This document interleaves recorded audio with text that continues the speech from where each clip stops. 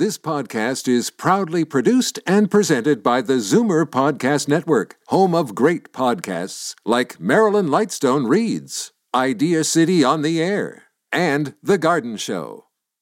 You're listening to an exclusive podcast of The Garden Show with Charlie Dobbin, heard every Saturday morning at 9 on Zoomer Radio, the new AM740. You're listening to an exclusive podcast of The Garden Show with Charlie Dobbin, heard every Saturday morning at 9 on Zoomer Radio, the new AM740. Indoors or out, fall, winter, spring, and summer, whenever you garden, wherever you garden, this is the show that covers it all. The AM740 Garden Show with Charlie Dobbin. And the sous chef, Frank Proctor, yes. Good morning to you, Charlie. Good morning, Franklin. Good morning, Grace. Good morning, Grace. I am in an ebullient mood this morning. Excellent word. Yes.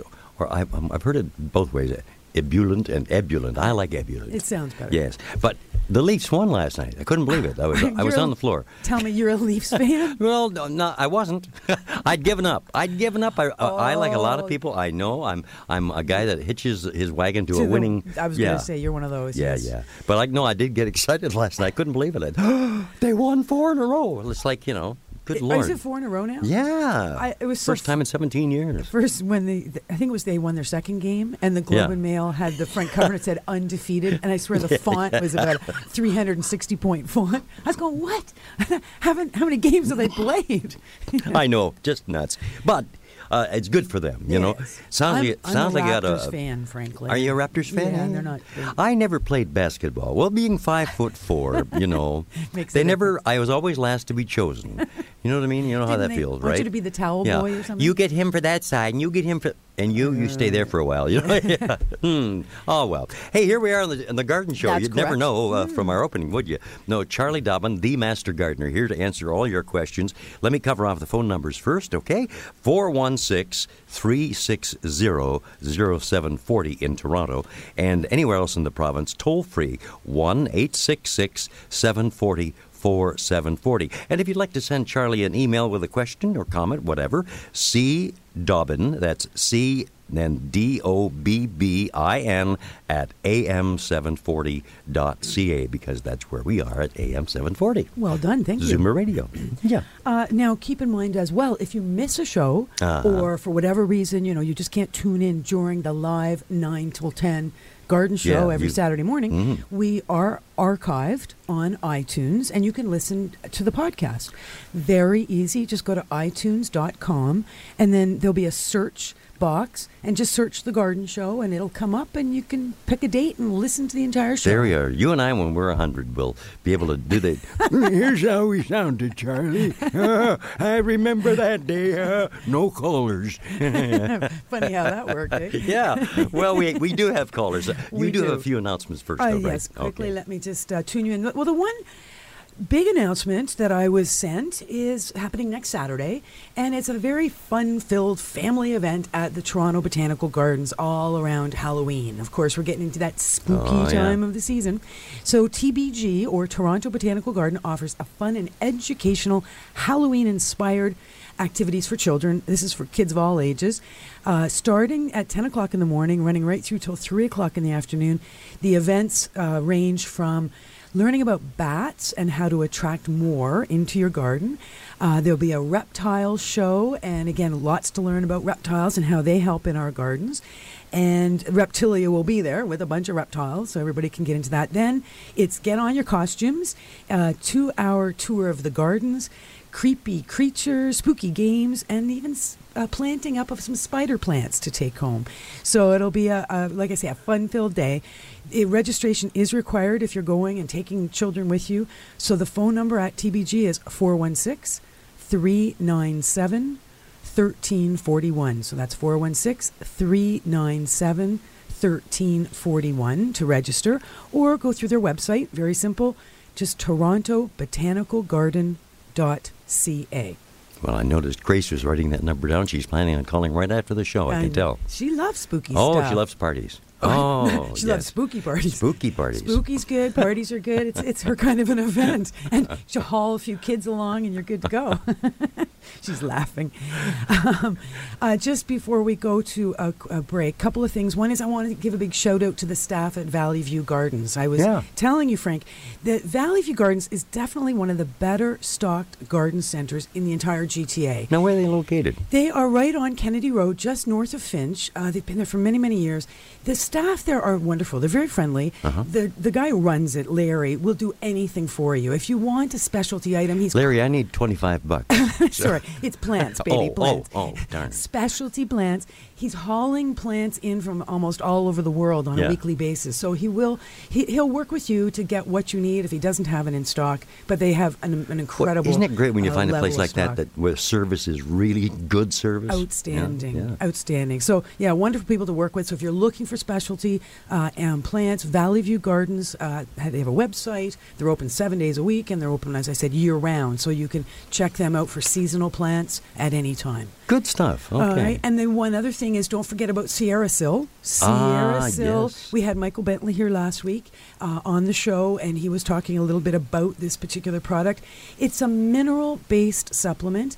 The kind of the trick or the idea that he likes to say is that minerals are your garden's friends, and they're good for you too. And that's true, right? We feed our plants macro and micronutrients, many of which are minerals, and they're good for people too. So Sierra Sil is a natural mineral formula. It's proven to be effective against aches and stiffness, making gardening and other activities or chores a whole lot easier. More information, 1-877-JOINT-14. Through rainy days and long droughts, infestations and early frost, she's the one constant in your garden. You're listening to the AM740 Garden Show with Charlie Dobbin. And I'm Frank Proctor. I have one of those moments, we get on our monitor here in the studio, Grace types out who's on the line and so forth, so on, and then maybe the reason why. Well, I read, Sharon from West Lorne is going to be on the line with us right next, and I kind of read it backwards, and I read Mum Falls. No, Fall Mums. That's what it's. So there you go. Sharon, is your mom okay? But we're not going to Sharon. Are you not going to Sharon? Oh my Sylvia first. Oh my goodness. Well, Sharon, you think that over and check with your mom. See how she is. Sylvia is on the line with orchids in mind. Good morning. Hi. Hi. Good morning. Good morning.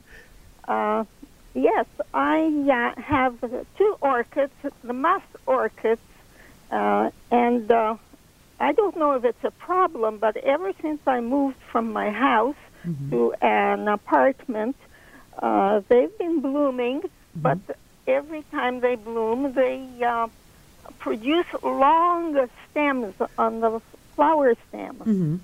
And these don't die back. They just keep on growing. Now they're about over a yard long. Oh, my, yeah. And I'm just wondering whether it's okay to cut them back at the time they stop blooming or just leave them. As long as they're green, I would leave them. But I think what's going on there is perhaps they're in less light now than they used to be in your home. Very likely. I'm in an apartment with a big overhang balcony above. And so that's why you're seeing that extended growth, the longer flower stems, and I think you'll see that even with the leaves. So the plant is responding to the lower light by, growing and drooping more than it should. Probably one of the best things you could do would be to consider purchasing a plant light, just a small little grow light for illumination. Not like a big 4-foot fluorescent tube or anything, but even just a simple bulb that you could put into a directional lamp and have it sit over top, preferably, a good foot or two above the orchids, but just provide that extra illumination during the day. I think you'll find that would make a big difference. Is this a fluorescent light? No, I mean, you can go with a fluorescent light, but you don't need something that big.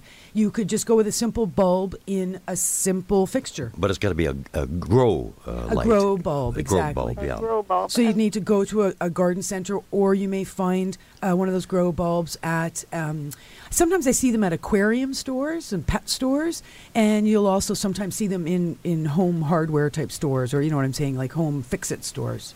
Well, Very good. I shall try that. Okay. Those little fluorescent bulbs that people are now using in their regular lights. That's an option as well. Certainly, there's many good grow lights that are of the fluorescent nature. They tend to be 4 feet long, though I think you can also get them 2 feet long. And the idea is they're trying to provide the wavelengths of light that best mimics sunlight. So there's that very important red light that must be part of a good plant light. And so they're out there. Well, just whatever might work with what you've got set up, that's, I think, your bottom line is more light, more illumination on those orchids, and they will be happier. Okay. Thank you very much, Charlie. Thanks for your call. Thank you, Sylvia. I once brought a grow light, but it got so big I had to give it its own bedroom, and that was the last for me. So it got taller than you. Works for other people, though. You got jealous. That's right. That's right. You gave it away. What a parent. AM 740, 9:17 the time, and Sharon from West Lorne with your fallen mum. Hello. Hi, Sharon. Good morning. Good morning. Good morning, Frank. I'm calling about fall mums, not mums fall. Excellent. I was wondering if I'd like to buy some fall mums, and I've heard you say, Charlie, that to put them in the ground like right away, or you can. I was wondering if I could divide them now and put some one place and some another place, or would it be safer to wait till spring? Wait till spring. Okay. When plants are flowering, which is what the fall mums are doing now. I can hardly hear you. Okay, so here's a suggestion. Maybe hang up your phone. Okay. Turn up your radio. Okay, fine. All right. Thank you very much. Have a good week. Yeah, you too. Thank you. Give Sharon a second to do that. But she's absolutely right. If you're purchasing fall mums now and you want them to come up in your garden next year, to bloom next fall as well, then getting them in the ground as soon as possible is important. Now, Sharon's question of can she do the dividing, so she buys one mum but hopefully gets more than one plant out of it, now is not the time to do that, because right now they're in full flower, and when any plant is in full flower, it is not the right time to do dramatic severing and dividing and major renovation to the plant. Spring is fine, because what will happen, of course, in the spring is you'll just get those little green leaves starting to pop up from the root in the spring, and it's very easy then to see how to divide it. So you dig it up and then... You don't even have to. It's just with a sharp shovel, you can often just chop off chunks. Oh, really? As long as your chunk that you chop off, has some green leaves, and below that some root, then you take that chunk and move it into a different spot, make sure it's a sunny, well-drained spot in the garden, and it will grow throughout the summer and bloom next fall. But for now, when you're buying them, just get them in the ground, water thoroughly, and hope that they survive the winter and are there to come up next spring. Make sure you know where they are.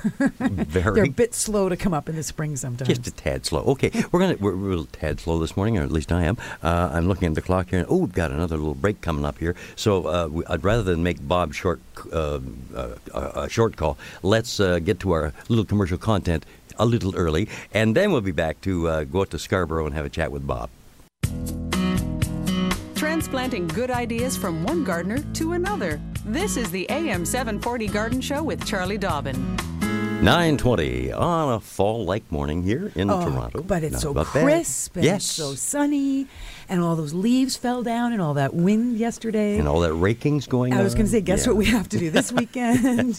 For sure. Hello, Bob in Scarborough. How are you this morning? Good morning, you talented people. Thank you. Good morning, Bob. I have a question, and you've probably been asked 100 times, but anyway, it's wondering over geraniums. I've tried different methods, like bringing them in and planting them in a pot, or hanging them upside down to dry in a cool, dark place, or cuttings, or brown bagging them, but nothing seems to work. The cuttings seem to be not too bad, but they get long and spindly.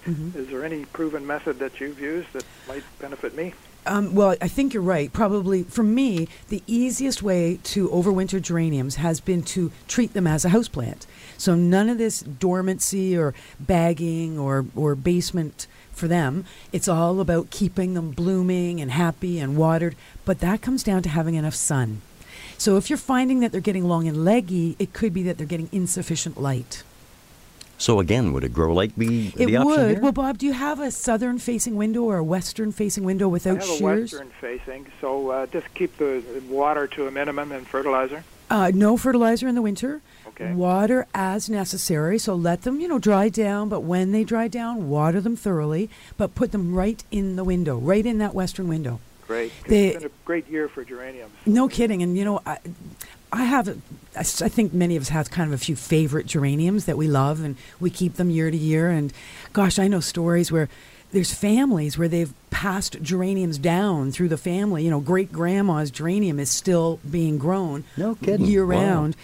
As a houseplant in the winter and outside in the summer. But it really just comes down to lots of sun in the winter. Get it right on that window ledge, right in the sun, and water as necessary. Don't ever fertilize in the winter. You will probably get some flowers. No big deal. Cut them back. We start doing some kind of radical cutting back in March in preparation to go outside, get them nice and bushy, because they will get a bit leggy, no question, through the winter just because of the lower light levels. Great. Thanks for your input. Okay. Good luck with that. Thanks, Bob. Thanks for calling, Bob. That from Scarborough. Now we're going to travel all the way to Seaforth and say hi to Nelson. What's going on, Nelson? Well, I'm planning on moving a swamp cedar that's 15 feet high. And the weather is just fine now, but I'd like to know what time of year is best to do that. Well, believe it or not, fall is the best time to do any transplanting. Did you say 15 feet high? Yes, it's a big one. Oh, golly. Well, I'm busy that weekend. I'm sorry very much, Nelson, but... Frank would love to help. No, boy, that's a problem there. 15 well, feet. okay, but keep in mind, cedars don't have a huge root system, or it's not a particularly deep root system. So you can't... you're going to need some friends to actually do the lifting, because you do want to lift a good-sized root ball with that swamp cedar. With that 15 feet high means you're going to have a fair-sized ball on the bottom when you do the moving. But fall is by far the best time to plant and transplant because of the lovely warmth in our soil. So that when we move plants or we plant plants in the fall, that soil is so nice and warm, they start to grow immediately upon going into their new location. So if you're doing any transplanting, you can do it now. We're getting a little late. We try to do any planting or transplanting with a 6-week window between the planting or transplanting and hard frost. That 6 weeks gives the roots a little bit of a chance to get growing a bit, get a little bit established before they shut down for winter. But what you would do is prepare the place where the swamp cedar is going to. Get your hole dug, get your nice soil amendments ready, have some bone meal on hand, and then basically you dig a moat all the way around the existing swamp cedar, undercut, get a couple of strong friends, and lift that whole plant with its roots and soil still, attached. Get it into the new spot, pop it into the hole, stomp on it, get some soil on it, get some water on it right away, and perhaps even stake it if it's in a windy spot, because that's a tall plant that could get knocked over in the winter wind. Thank you. You're very welcome. Well, there you go. My neighbor has a baby backhoe, so we'll go at it. Oh, you Lucky didn't mention that right off the bat. No, that's great. That's the best way to do it for sure, because that way you will get a nice sized root ball. Well, I wouldn't come off such a cheese bowl if I'd known that. I wouldn't even have mentioned anything that baby backhoe. Busy that way. Do you know how many times I've put that on my Christmas list? Oh, yeah, and not once do you find it under the tree, right? Not once. No. And I tell you, it's like everybody should have a baby backhoe. Such a handy item. You never know when you might want to dig a hole somewhere. My wife will tell you whenever we go by something like that, I want one of those. Yeah, I want one of those. Yeah, they're like baby little, bobcats. That's right. Stuff It's like that. a little dinky toy, and if they're small enough, see, in the urban and suburban yards that we live in, the access gates are so narrow. You don't want to, have to knock everybody's fences down to get the machinery into the back. So that's why a baby one is good, because they're only about 3 feet wide. That'll get through most gates. Well, you can dig ponds, you can move plants. Exactly. I kept telling my I could go into family, business. That's right, Yeah. my son. I said, look, you get me one for Christmas. I'll let you use it in the summer. You can drive up and down the street and dig holes for people. It'll be amazing. The local graveyard would love to see it. Exactly. Yeah. Phone numbers for the Charlie Dobbin Garden Show, 416-360-0740. If you're anywhere else in the province, of course, toll free, 1-866-740-4740. And we're off to Thornhill to say hi to Cheryl. Good morning, Cheryl. Good morning. Morning. How are you this morning? Great. How are you? I'm well, and Rufus and Nero say hello to you and your cat as well. Dickens waves hello too. His little paw. Okay. I have a question about hibiscus. I've had a hibiscus at work for so many years. It's moved to 3 different buildings with me. It survives, but it's very spindly, and it might get 1, possibly 2 flowers every year. And I thought of cutting it back, but I wasn't quite sure when I should and how much I should. Okay, so the trick to when you're wondering when to cut something back, if you're finding it's a little not pretty, it's just a little spindly, a little ugly, if you will, the time to do your cutting back is when the plant is actively growing. Oh. Typically, our plants actively grow in the spring and early summer.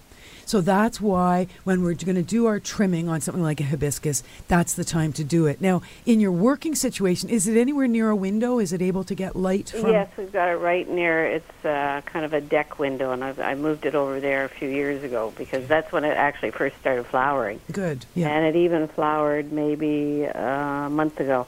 Good. Three or 4 weeks ago. Good. But 1 blossom, and they're beautiful yellow. Oh, pretty, yeah. But there's only one. Well, gotta take what you can, right? Well, so what I would do is, unless it's incredibly ugly right now, is I would just leave it where it is. Remember to turn it 180 degrees in that window situation every week, because you don't want to have it all kind of growing to one side, towards the light. Right, yeah. So remember to do that turning now right through until January, February. By the end of February, you're going to be in a situation where it's time to cut it back and start fertilizing. So should I cut it right back to the main stalk, like every one of the branches? Well, you can, as long as you make sure that you've left some green leaves on it. Okay. You never want to cut, particularly a woody plant like a hibiscus, right back so that there's only stumps and wood. Each branch only has like a few leaves, and they're quite far spaced apart. Sure, and they're probably out on the tips as well. Yeah. So what I've done sometimes when that happens is I make the cutting back a 2-part process. I'll cut back 1/2, because you're right. You take off those tips. Now there's no leaves left. Yeah. So you don't want to leave the plant with no leaves. So 1/2 at a time, cut back 1/2 of the head back, so that it's really almost right back to the main stem. You might be leaving 3 or 4 inch branches. And there'll be no leaves on those. But meanwhile, the other side of the plant still has. But those branches that you're referring to, they're green, the 3 or 4 inches? They're green brown, wood? but they're alive. Okay. And they have dormant buds alive as well. And those dormant buds will pop and grow given the right circumstances. So that's often, does come down to increased light levels, which we have in the spring. Obviously, fertilizer can often force growth as well. But it's just too radical to take all those stems off at once, all those branches off. Right. But, half at a time. First half, you wait. Little green buds will little tiny green leaves will start to show, and then they'll start to expand. As those, might take a week to 10 days to 2 weeks, then cut back the other side as well. Because as I say, it's been around for so long, and I think it took maybe 15, 17 years before it actually had a bud on it. No It kidding. had a Boy, flower. what And it was all patience you've got. excitement that everybody kept taking pictures of. Well, the other It's been thing... here so long. I know. Everybody gave up on it but me. Oh, good for you. Yeah, exactly. Good for you. But, there's another thought. When you're doing the cutting back and you're taking those pieces, those stems where you've got a few leaves, those little skinny bits of tip growth, each one of those is another hibiscus plant, which is a yellow flowering hibiscus. So have a raffle within your office and raffle off those cuttings when you are doing that cutting back. Raise money and send it off to a good cause or something. You know what I mean? And do you put those cuttings in water? Yep. Oh, Simple. I never realized you could do that. Absolutely. It's a beautiful yellow flower when it does come out. Hibiscus are very easy to grow from cuttings. Absolutely. Just make sure it's a good length of cutting, and you've got some buds going underwater. Yeah. That's right. Okay. Well, that's fantastic. Wonderful. Good luck with that. Thanks, Cheryl. Thank you. One of our happy callers there from AM740. This is the Charlie Dobbin Garden Show. I'm Frank Proctor. And let's say hi here to Diane, who's calling in from New Hamburg. Good morning, Diane. Good morning, Charlie and Frank. It's a delight to talk to you. Good morning. Thank you. I have a question about my raspberries. Mm-hmm. They're the kind that produce in the fall, late August, September, October. Yeah. And I'm finding some of them are crumbly. They're not as big as the regular berry, but they're crumbly and they're not nice. So the fruit. I'm just wondering what's causing that. How do the leaves look in the stems? They look fine. Yeah, they do, eh? They're kind of mixed in with all like the whole row of raspberries, and I get nice ones, but then I also get these crumbly ones. Now I don't know if that's the old stock. This is the kind you cut back in the either after they're done producing or in the spring. Right. Yeah, they're what we call ever-bearing raspberries. So you'll get 2 flushes of growth and 2 sets of fruit with them quite often, because they will bloom and as you say, bloom and provide some fruit late in the season. So when you say crumbly, yeah, I can imagine. So because we know a raspberry is actually an aggregate fruit, right? It's all those little. Each seed has a little bit of fruit around it, and they all kind of hold together into a cup-shaped fruit. So when you pull them off the plant, they just falls into a bunch of little bits. Yes, they do. That's interesting. I don't know. I honestly don't know what's happening that. Unless it is a patch that you take fairly good care, you maintain, you trim, you fertilize, you top dress, that sort of thing. Yeah, but we put our compost on in the spring. Excellent. And leaves. Yep, excellent. But I also get lots of beautiful berries. I've picked about 83 quarts already. Ooh, wow. Since August. I love raspberries. You know what? I'm not sure. I'm going to look that up for you. Why that would happen, because that's an unusual, I'm trying to think, weather conditions shouldn't, we're perfect. And the other raspberries seem to be fine, right? Yeah, well, that's it. Sometimes, is it really crowded in the patch? Have you got, is it hard to get some of these raspberries? No, this year I really thinned them out. Yeah. Huh. I took a lot of plants out because they were just so wide and thick. Yeah, they get so dense. The quality of the fruit will deteriorate if the patch gets too dense with too much brambly growth. Okay, well, you know what I would suggest, Diane, is listen next week, and I will look that up and see if I can find something that, or maybe somebody who's listening will give us a call in the next half hour. Just give us a tip or a hint on what might be happening there, because I honestly don't know. Okay. Thanks for your question, though. It's a good one. All right. Just thinking about how you look that up, crumbly raspberries. Yeah, amazing what you can Google. I guess, crumbly raspberries. Well, there you go. You never know. I'll come up with recipes for raspberry crumble. Well, raspberries, great That's with like cereal, though. Your fallen mums and your mums that fall. That's right. Hey, good morning to John in Dunville. Thanks for calling the Charlie Dobbin Garden Show. I wish you a happy Saturday. I wish you a happy Saturday. I love it. Anymore. That's great. Thank you. How you doing today? Well, I see you've had a drink already this morning, so good stuff, John.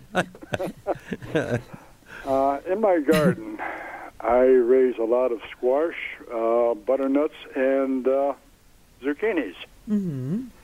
And I have a massive problem with beetles. Mm-hmm. What kind of beetles are they? Do you know? It's a grayish type, hard shell. Grayish hard shell. That's about all I can describe. And what's the beetle doing? Is it chewing holes in the leaves, or is it actually causing the vines to collapse? See, now, on my butternuts, it doesn't seem so much, but on the zucchinis. Okay, and is it chewing the fruit, like chewing the zucchinis? I haven't pulled the zucchinis. It's rated ground level. Mm-hmm. They just kind of chew their way through these things like they're going out of style.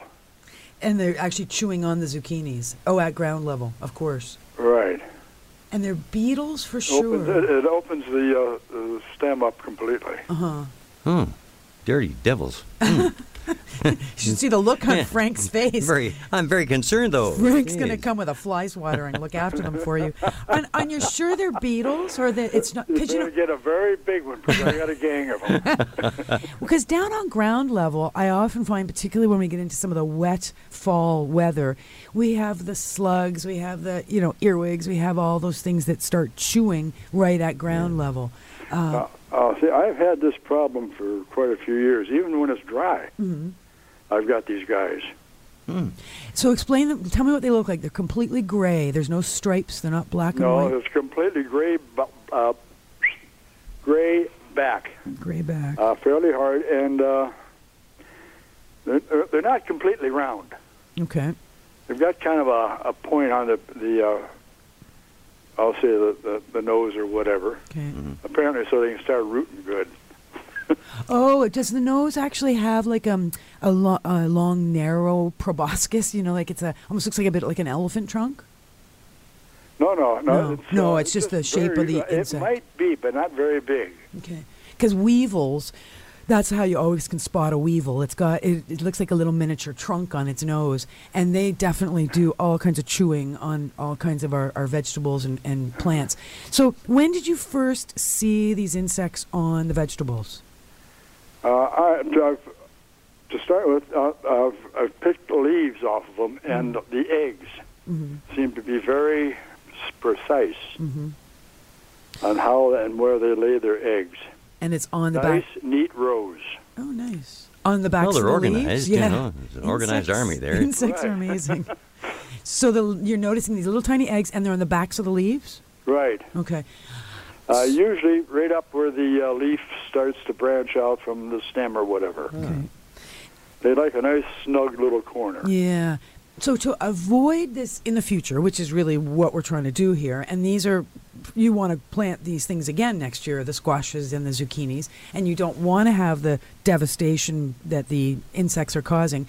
One of the best ways to protect particularly our low-to-the-ground vegetables from invaders like beetles is with what are called floating row covers. It's almost like cheesecloth.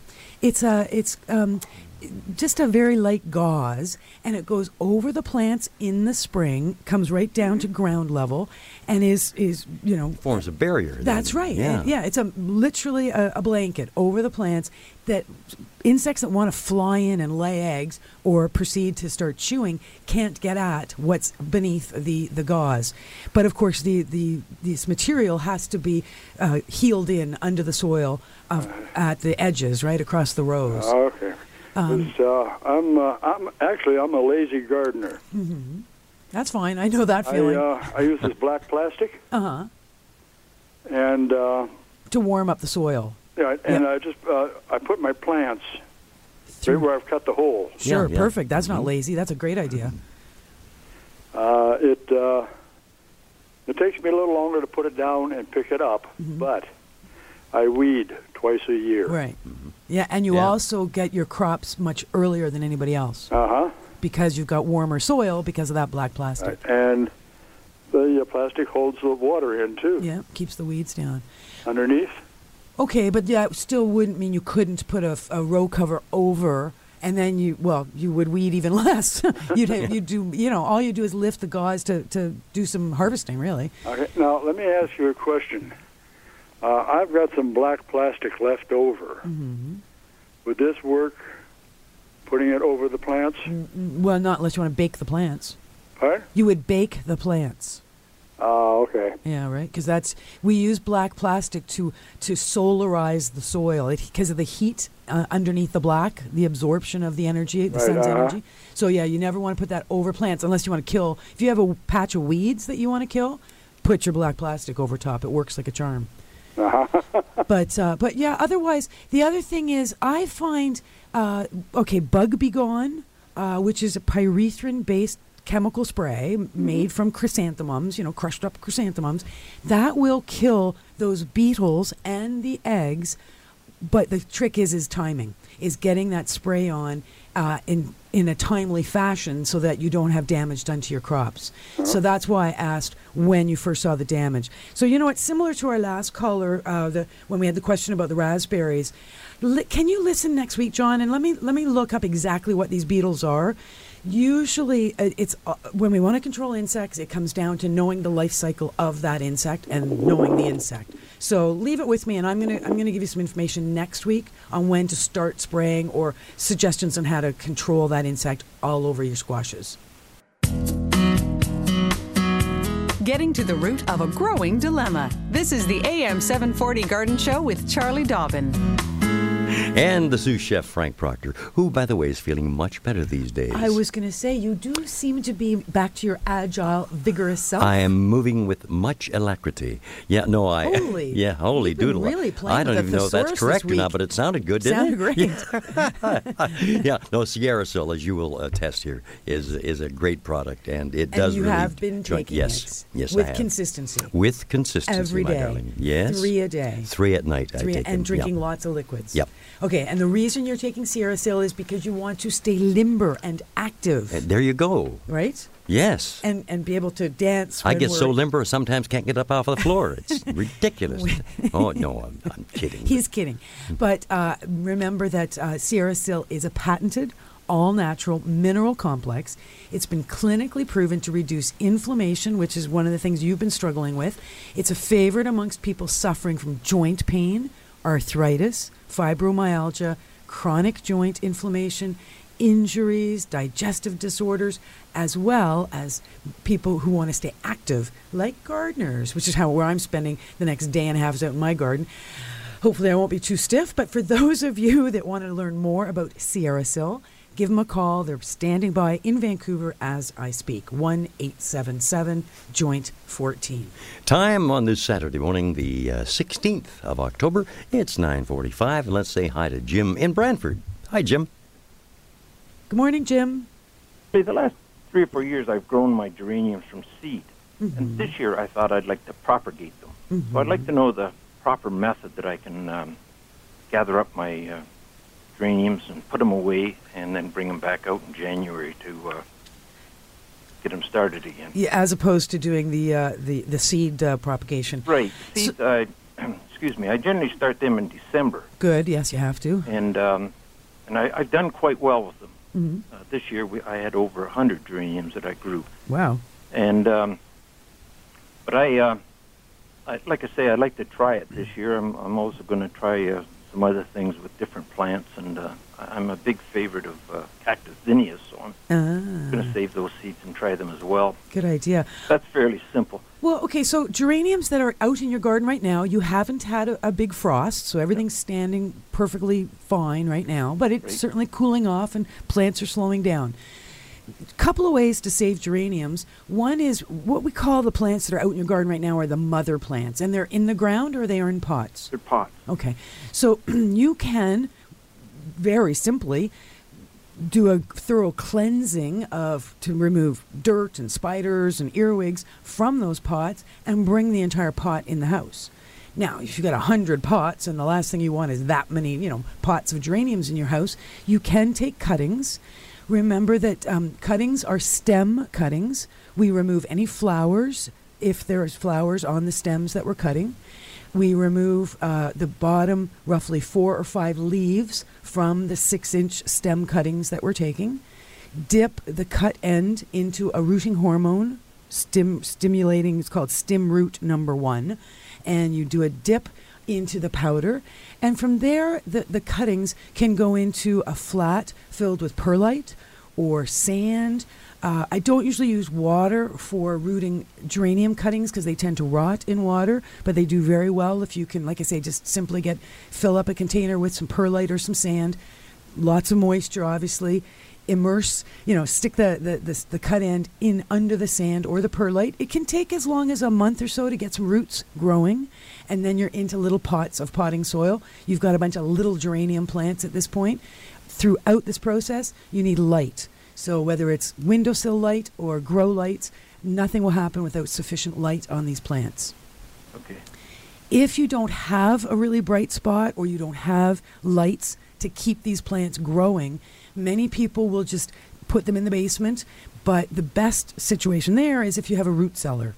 So there's the dark, cool, moist root cellar where a geranium can be put into a semi-dormant state and will stay alive with virtually no care. And that's the old hang it upside down from the rafters. They will, believe it or not, stay alive as long as it's moist, cool, and dark. Okay. When you hang it upside down, you just hang the plant itself. You don't put it in any kind of a container bag? Or a paper bag, if it's a moisture question more than anything. The paper will help keep moisture around the plant, keep it a little more humid around the plant. Right. So that's where often people will exactly just that. They'll take the plant, remove the soil from the roots, put a paper bag over the plant, and then hang the whole thing up in the rafters. The plant will start to shrivel up and it'll get pale. It's not going to grow up there, obviously, but as long as it's cool enough and there's enough moisture in the air, it will stay alive.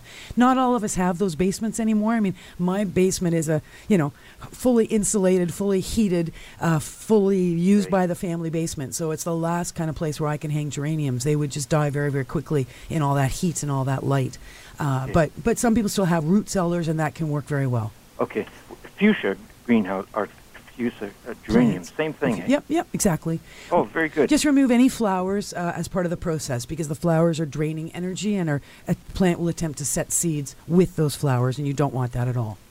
Okay. Okay. Now when I take a cutting, just explain that to me again. When I take a cutting off the 6-inch stem, I take it at the knob, at each knob. It can end up being at a spot where the plant has a branch at an axis point. Yes, it could be there. The main thing is that the cutting should be 4 to 6 inches long. The part you're saving. That's right. Yeah. Right. And then you will remove the lower leaves from that. Because on a geranium, you'll see very small lines on the stem, the little branches. Yes. And at each of those little lines, typically leaves are popping out. But beneath those lines, there's another bud. And that bud can become a leaf or it can become a root. And so that's why we remove the leaves. We immerse the cut stem into moisture, and roots will grow from where those little fine lines are. Okay. Okay. I'll try it. Thanks for your help. Jim. Okay, You're very Jim, thank welcome. you. 9:50 here on a Saturday morning That with was Charlie Dobbin. a detailed answer It to a certainly simple was. question. But no, but if you answered the question, that's fine. Well, And I have am you anxious. got some geraniums that you're going to keep? No, but I have a burning desire to get to our next caller, Emma in Bolton, which we will, because her problem is an invasion of millipedes. Ooh. Okay, that sounds scary enough for Halloween. We'll be back in just a moment.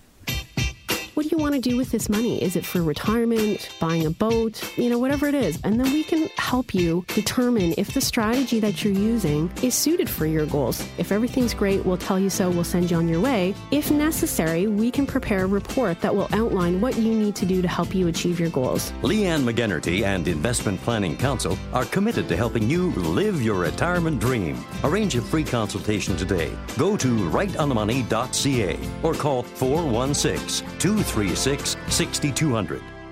Through rainy days and long droughts, infestations and early frost, she's the one constant in your garden. You're listening to the AM740 Garden Show with Charlie Dobbin. Okay, Emma in Bolton, tell me, what's the difference between a centipede and a guy? Good morning. What's the difference? Centipede, I know, has 100 legs. Well, you know what? I went on the internet and it tells me they are centipedes, but they look like little brown worms, and they're very crunchy when you squeeze them. Ooh. They say they will eventually turn into centipedes. Now, in 37 years, we're out in the country. I've lived here before. I've never had this problem before for 37 years. They seem to come out at night between 8 and 9 o'clock when it gets dark, and they're crawling all over my back patio. And they line up the doors to get in. You should, that many feet, you should hear them coming. It's horrible. It's so... The other one does get in, I try to get them right away. Holy and in cow. the daytime, they disappear. Yeah, they're underground. They don't like the light. They're staying underground. Now, okay, I think what's happening there is that the millipedes, I was thinking these were in your house, so these are outside the house. They're outside, but, the other one does sneak in through the cracks of the door. It's a walkout basement we have, so they come through the patio doors. Yeah. So the trick is, of course, to try and avoid using those doors in the evening. I definitely would do a thorough check during daylight for cracks and crannies where they could be getting into the house. There are many insects. Box elder comes to mind, box elder bugs, there's ladybugs. There's a number of insects that as fall is progressing, the days are getting cooler, our houses are nice and warm, and all they're looking for is a place to spend the winter. They're not trying to do any damage to you. They're not going to eat your house or eat your food or, climb in bed with you. All they're trying to do is find a nice warm spot to spend the winter. So they want to get in. They're going to live in your walls. And as soon as spring starts to arrive, they're going to emerge perhaps into your house or perhaps outside. But bottom line is they're just really looking for a warm spot. I mean, mice are doing the exact same thing, right? They're all looking for a warm spot for winter. So what do? Like I said, double check, make sure your caulking and all your cracks and crannies are sealed as best you can. You can spray them if you really want to. Very what can simple. I use? Well, there is. I'm just trying to remember what it's called. I don't think is it called, it might be called Bug Be Gone. It is designed specifically to be sprayed on foundations of homes to eliminate insects from moving in through the foundation. I was so ticked off the other night. There were so many crawling on the patio. I used Javix. Oh, yeah. Wow. That'll do it. Yeah, that'll do it. Bet they didn't like that. No, they did die, but, I don't know. Well, there's obviously a nest nearby, and they're emerging. I had the exact same thing happen with ants the other day, where they decided to move the nest, and I tell you, about a quadrillion winged ants emerged right at my patio doors, like you're saying. Lovely. Just went straight up the wall, and it was like the invasion of the flying ants. And it was just covered. I ran in the house, I put a big sign inside the house saying, "Do not open this door." Because Could they read it? No. Oh. I was hoping my family might. I could just see somebody opening the door and, 1,000 flying ants flying into the house. So, yeah, the trick is trying not to... Bug Be Gone might... Yes, I'm sure it would help because you spray that foundation. Will they disappear soon? I beg your pardon? Do they like the cold? I hope the cold will kill them. Well, the real cold will kill them, and that's exactly what they're doing. Is they're looking for a warm spot so that the cold won't kill them. So that's the thing is, if you want to keep them away from the foundation, spray the foundation. Look for Bug Be Gone at Home Depot or someplace like that. Yeah, I've heard about that. Yeah, it comes in a big container and it's got a little pump action, and you just basically go around spray all where you're caulking and checking for your cracks and crannies. Spray as well. Okay. All right. Good luck, Emma. Thanks so much. Nothing for your worse call. than an invasion of millipedes or centipedes. Or anything. Yeah. Think of the cost to the mother millipede, buying all those little shoes. Unbelievable cost. Well, now, we're off to Waterloo. You think of the oddest things. Well, I'm an odd person. Yes. Hello. Yes. Oh, we're going to, I'm sorry, Kitchener for Ingrid. Hi, Ingrid. How are you this morning? Good morning. I really enjoy your show. Thank you. I have 3 plants that I moved indoors already from the garden trying to save them. Mm-hmm.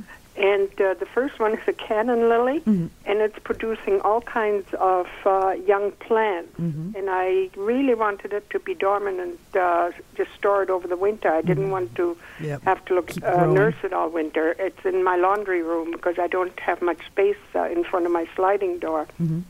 And the mandevilla, I was wondering if I should transplant it into the lighter soil for indoor plants because I find since I moved it in, the soil is really, really hard in the pot.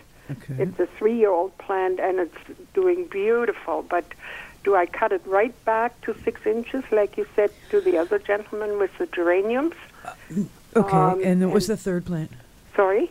Go ahead. You had a third plant you were going to say? The third one, I don't know the name. I am going to have to call you back one Saturday if I get through to you. Okay. I have to ask the nursery. It's a plant that has little blue mauvey blooms, and they grew it on a stem this time. It normally comes in a white spreading plant that people use for fillers in veranda pots. And but this time they grew this one on a stem, and I'm trying to save it because it was frightfully expensive. But the blooms and the leaves are falling off that one. Now, I did put some lighter soil in the pot into a larger pot when I dug it up in the flower pot outside. All right, so you'll tell me more about what you think the blue one is called. But let's just go back. The canna lily that you brought in, that's in your laundry room right now. What I would do, it's in a pot right now, obviously. What I would do with that plant, how long ago did you bring it in? I brought it in about 2 weeks ago. Okay.